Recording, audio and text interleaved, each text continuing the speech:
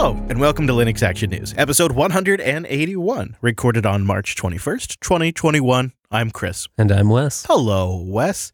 Let's do the news. We start this week with Ubuntu Touch, and while we don't often cover individual releases, OTA 16 is noteworthy for several reasons. Get this, Wes. Nearly 4 years ago, almost exactly, just a couple of weeks from now, that Canonical dropped Ubuntu Touch, and it was essentially a code drop, and then that became an independent project. I can't believe it's been 4 years already. But also noteworthy right now is there's some new fresh hardware landing in the hands of Ubuntu Touch users, including the new Volaphone, which is now actually shipping and can absolutely run Ubuntu Touch. Well, with all this excitement, Dalton Durst joined us to discuss the release, and it sounds like new hardware or not, there's something for everyone. If you're a longtime user of Ubuntu Touch, this is the release where you say, I didn't notice a lot, but for some reason this feels better. So with the news of this new release itself, the new hardware, and a lot more, we asked, why is the project calling this their second biggest release yet? This is the second largest release ever because a quarter of all of the packages that make up Ubuntu Touch changed. But at the same time, you're going to download this release. You're an Ubuntu Touch user. You download like 83 megabytes of changes, which for a 350 megabyte install is kind of big. And you say, well, what the heck changed here? And you would think that'd be a bad thing, but really we'd feel successful if you said that. Because this is the release where we upgraded from Qt 5.9 to Qt 5.12, which required changing, it feels like everything. I bet. I think if I recall, it also kind of gets you in line for eventually the transition from 1604 base to an Ubuntu 2004 base. Exactly. So that's where we're looking right now is we got to get off 1604. Of course, elephant in the room is that Ubuntu 1604 is almost out of mainstream support next month. We're going to keep shipping a few images, a few updates using 1604, but our focus is on moving all of our software to 2004 so that we can successfully release Ubuntu Touch. And hopefully no one notices the difference. Yeah. That's the funny thing you and I were talking about before we sat down to record is it's kind of a success if you migrate from 1604 to 2004 and the end user can't really tell. But with iOS or Android, it's a flagship marketing event with an entirely new UI sometimes dropped in. It's a much different beast. Yeah, it's an interesting difference between how you can develop in open source versus, developing for marketing sometimes. Right. You say that you're an agile shop and you can make changes iteratively, but that just doesn't happen sometimes. I think I'd rather get the innovation as the developers complete it rather than waiting for a keynote up on a stage on some arbitrary date. But there's a couple of other new things I've noticed that have landed in here. The Morph browser is the default browser, and it received a bunch of great upgrades this cycle. So we made changes to the way the downloads work. So now when you download a file, you get a recent downloads page that shows you, what's going on, what's about to finish, what has finished. More in line with other browsers and certainly, well, not quite with other mobile browsers, but so it's unique to us there. Yeah, that's pretty nice. That is really great. All right, so then there was another thing you were talking about, and that was getting new applications onto Ubuntu Touch. That has been made a little bit easier this cycle. Yeah, so Clickable has been getting iterative improvements. Well, basically it feels like since forever. Clickable is our all-in-one, one-stop shop tool for developing Ubuntu Touch apps. So you can create new applications with it, build your applications, and even deploy them to the store, all using Clickable.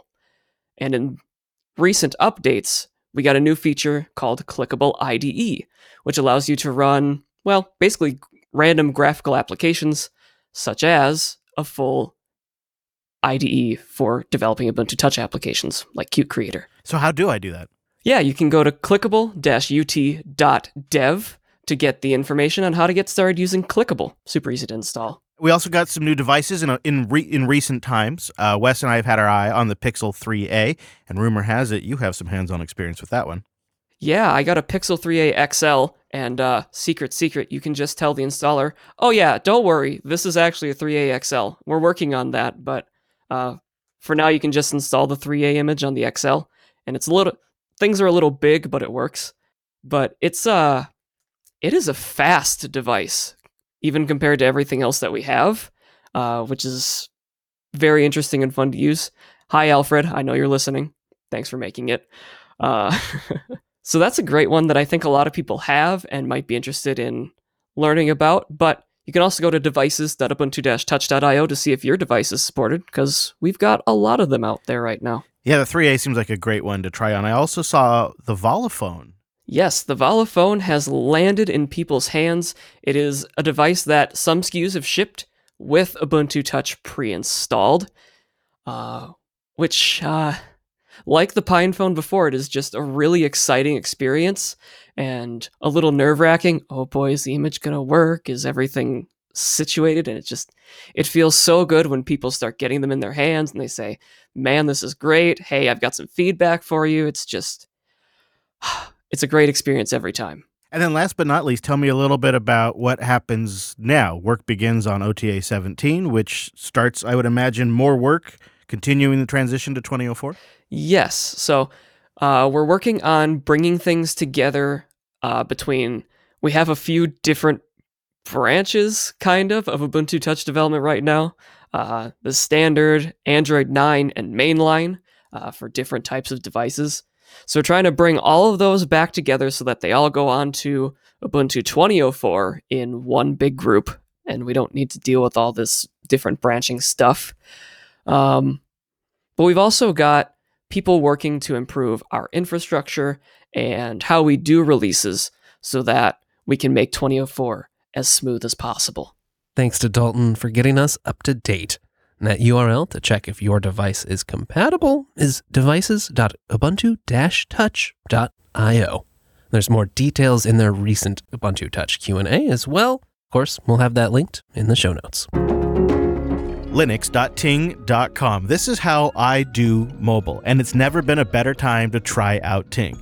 And if you're a budget-minded individual, check out Ting's Set 5 plan. For just $25 a month, you get unlimited talk and text. You get 5 gigabytes of LTE or 5G data, or all the data can be used as a hotspot. You get nationwide LTE coverage and 5G where it's available for no contract. At $25, really, to make that work, all you have to do is sync your music and your podcast before you hit the road, and you can pretty much make that work and have wireless for $25 a month. But if you need 2 gigs or you need a lot more than that, there's a perfect Ting plan for you. Every plan gets access to Ting's award-winning customer service, the best in the business, and their nationwide access to networks.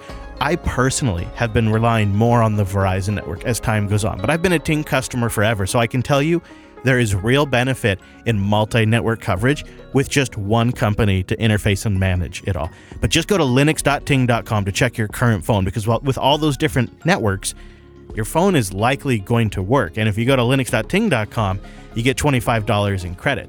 And it's simple. The process is easy. They have a really easy, quick UI to check your phone. And when everything checks out, they just send you a SIM card. You pop that in your existing phone, and you're cutting your phone bill in half or more, right? It's never been easier either with Ting's new plans. They have some great prices now. It's the next generation of Ting Mobile. It's here right now. Go see how much you could save and get $25 off at linux.ting.com. There's never been a better time to try Ting Mobile. Bring your phone, get $25 off, and support the show. Choose smarter. Choose Ting Mobile. linux.ting.com.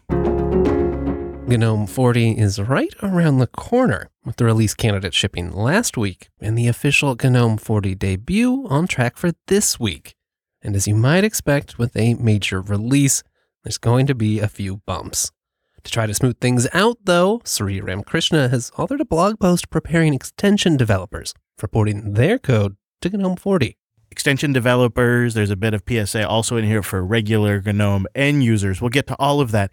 There's just been significant changes in GNOME Shell, and specifically in the way that the overview function works.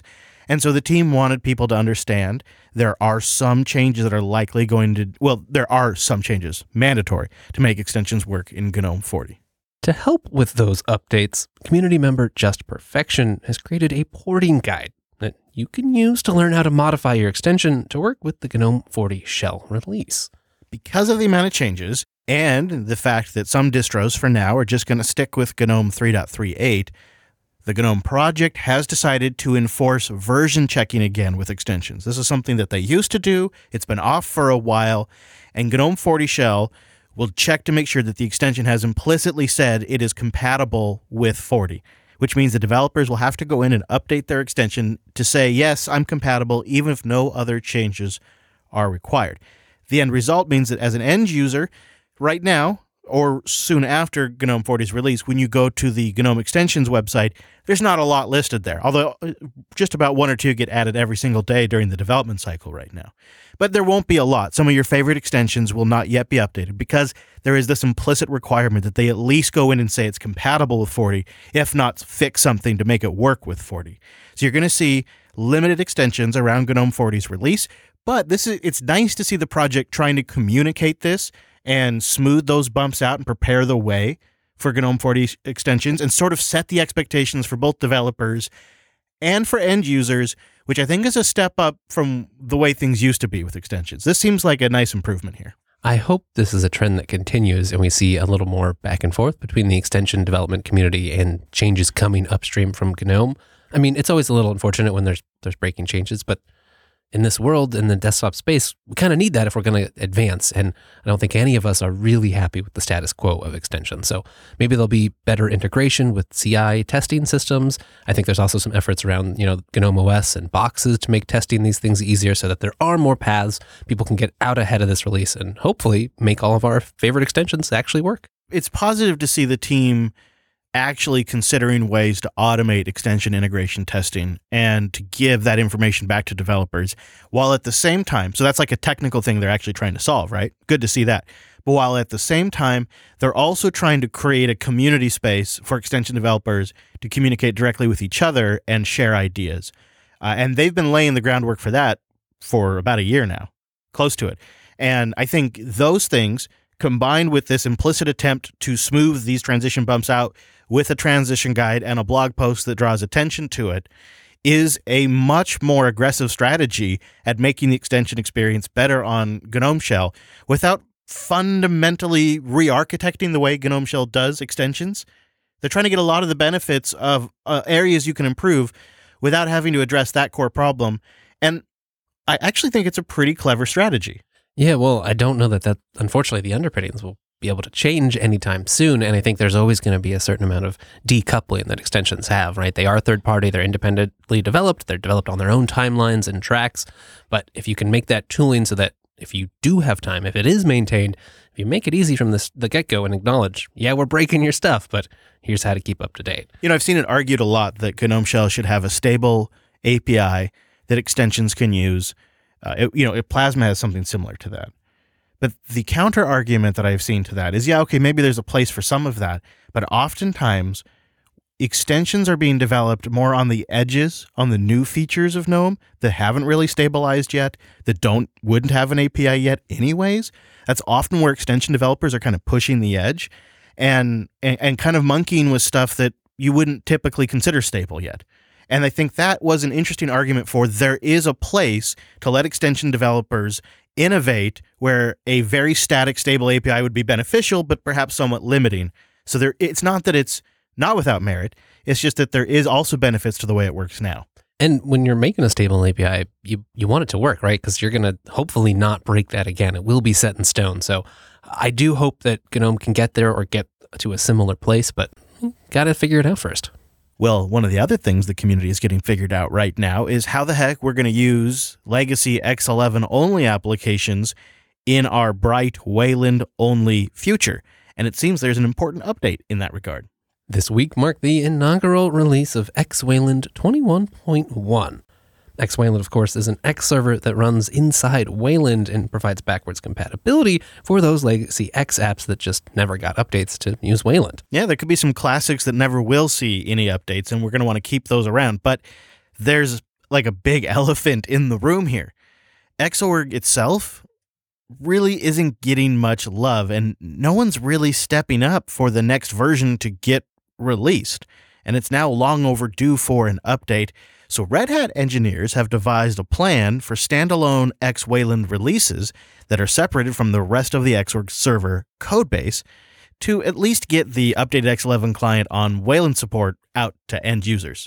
This fix, or I guess you could say solution, is something that Fedora may actually ship soon in version 34, and one that Ubuntu even has an eye on for future integration with their distro. This really seems like a sign of the times for X11, and perhaps its next and last chapter? I don't know, but with no plans for another release, and most of the work that is being done happening on X Wayland anyway, at least a big chunk, before long, I think we might start thinking of this as the X Wayland project rather than Xorg.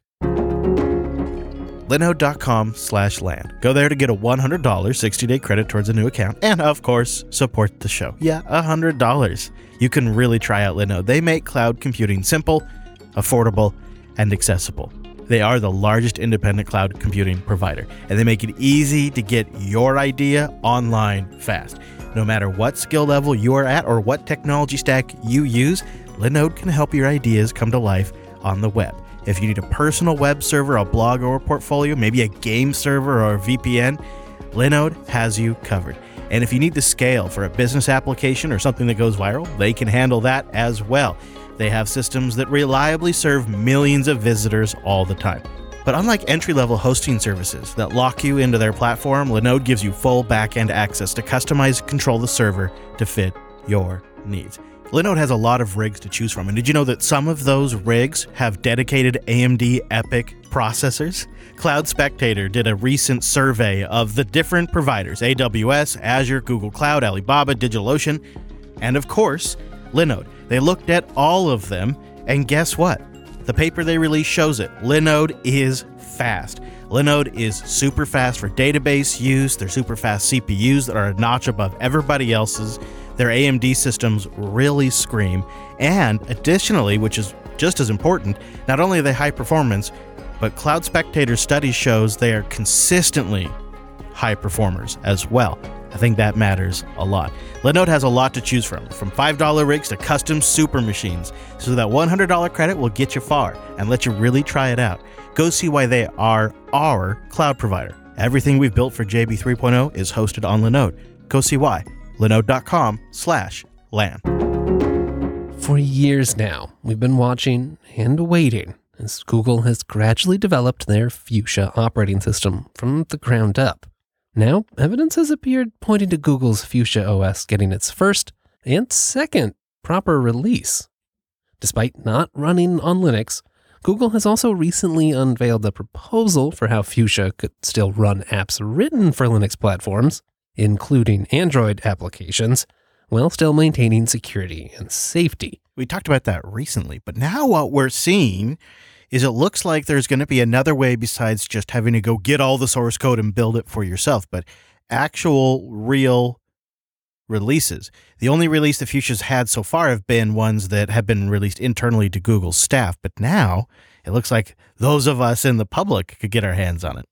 At the end of January, a new branch was created in the Fuchsia project entitled Releases/F1. Over the past few months, a few dozen code changes have been selectively added to this F1 branch, all of them coming from the main branch. This is the same process that's happened before all the other previous Fuchsia internal releases, so it seems like something's up. Yeah, you're going to have F1, and then you'll have an F2 branch, and then an F3 branch, and these are the final getting ready to go releases that we're going to see hit the public. I mean, I'm not particularly looking forward to loading Fuchsia up in the emulator and giving it a go, but part of me is just, I'm just so looking forward to finally getting it out there so we can see what it is, see what it's capable of, and get an idea of where it fits in the ecosystem, and just get answers to some of the questions we've had about Fuchsia for a long time. I think you're saying you want to know what Linux is up against. That's exactly what I want to know. Well, here's what you can probably expect. We know Google has a pattern of milestone releases. They've already released F1 and are working on F2 right now. There seems to be about 6 weeks or so between these releases, and actually, they're already tagging some things for F3. I'm no Googler, but I feel like the sooner I know about this, the better. I'm hoping maybe we'll hear more about Google's intentions with Fuchsia at Google I/O 2021. Maybe. I mean, that might actually be a long shot. It may happen. We'll see. But I know you, and you probably just want to know if you can run it on your Raspberry Pi. And you might just be installing it with the Raspberry Pi Imager, which has just had a new release with some nice additions for power users. The biggest new feature is the release of a hidden advanced options panel. Just press Ctrl-Shift-X, and you can change some things about the OS you're about to flash. What can you change? Well, first off, you can enable SSH right there out of the box, set up the default hostname, configure Wi-Fi, or some more fiddly bits like disabling overscan or setting the right time zone. Oh, it's so good to see this because headless is such a common use case for a Raspberry Pi. And these are things right out of the gate that you need to set up. And you're either setting up a keyboard and a monitor temporarily to turn this stuff on, or you know how to change the file on the default image to enable SSH. But either way, it's cumbersome, it's manual, and it's just so cool to see it built into the Imager. Also really happy to see that they have now integrated in NVMe drives as a target device. So that's really handy because you and I have switched to a workflow where we use those to boot these devices because it's much faster. It's nice to see them add some features aimed at advanced users for a change. I don't really use the Pi Imager much myself, but I'd love to see other imagers like Etcher get inspired by these features. Well, that sounds nice, but I think what we really need is a cross-distro standard because right now there's a bunch of OSs that have something similar. You can drop config files or a file name, the right thing in a certain directory, say, but they all do it a little bit differently, and most of them aren't nearly this discoverable or easy to use. You're right, of course, Wes. Something every distro bought into would really work. You know, sounds like a problem for Systemd to solve. Well, maybe not. But you know, there is a lot that happens every single week, and what we try to do here is capture the things that matter the most and distill it down for you in a nice, digestible package. Delicious, you might say. So check out linuxactionnews.com/subscribe for all the ways to get new episodes. And linuxactionnews.com/contact for ways to get in touch. And be sure you catch episode 396 of Linux Unplugged. We get the inside story of how Linux made it into JPL and eventually onto the surface of Mars. As for us here on Earth, we'll be back next Monday with our weekly take on the latest Linux and open source news. Thanks for joining us, and we will see you next week.